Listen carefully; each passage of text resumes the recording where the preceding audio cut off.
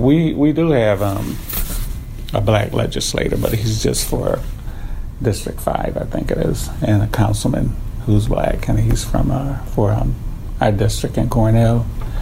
But other than that, in city government, I don't think we have anybody else in city government, Oneida County or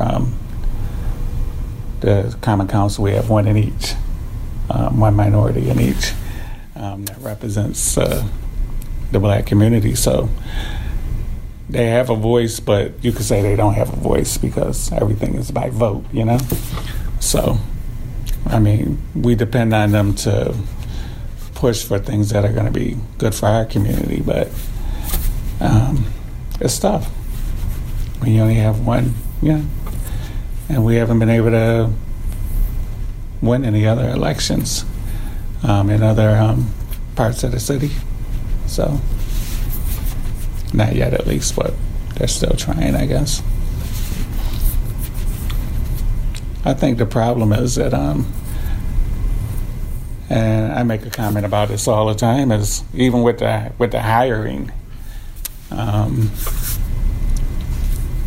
in the city of Utica, if you go to City Hall, you won't see a lot of black people working in City Hall